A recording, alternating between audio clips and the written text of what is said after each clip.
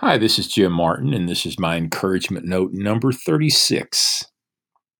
I was thinking the other day about how many times fear has gotten in the way.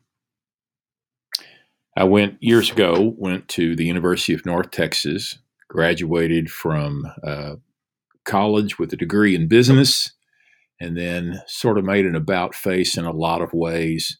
Went to a small Bible college in Alabama for 2 years, and Charlotte and I met and married there, and then ended up at Abilene Christian University, where I went to graduate school for 3 years, and then from there we moved to North Alabama, where I preached for right at 8 years, and then Kansas City, Missouri, for almost 3 years, and we served in Waco, Texas, for 20 years.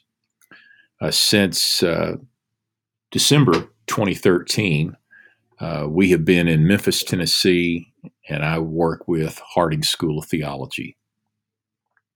Fear has a way of getting in the way. And I look back at just the information I shared with you just now about school and some places where we lived. And I can think of times when I hesitated and I wish I hadn't. I can think of times when I wondered if I was capable of serving a church or finishing school, and all of that was rooted in fear. And then there were times when I just wondered when I was going to feel like I was competent. And again, that was rooted more in fear than anything else.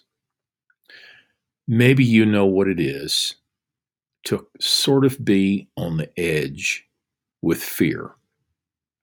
And it has a way of showing up just when you're about to do the very thing you want to do or maybe need to do. This particular encouragement note begins with a little piece called The Best Time to Deal with Your Fear. I hope you enjoy this. Thank you.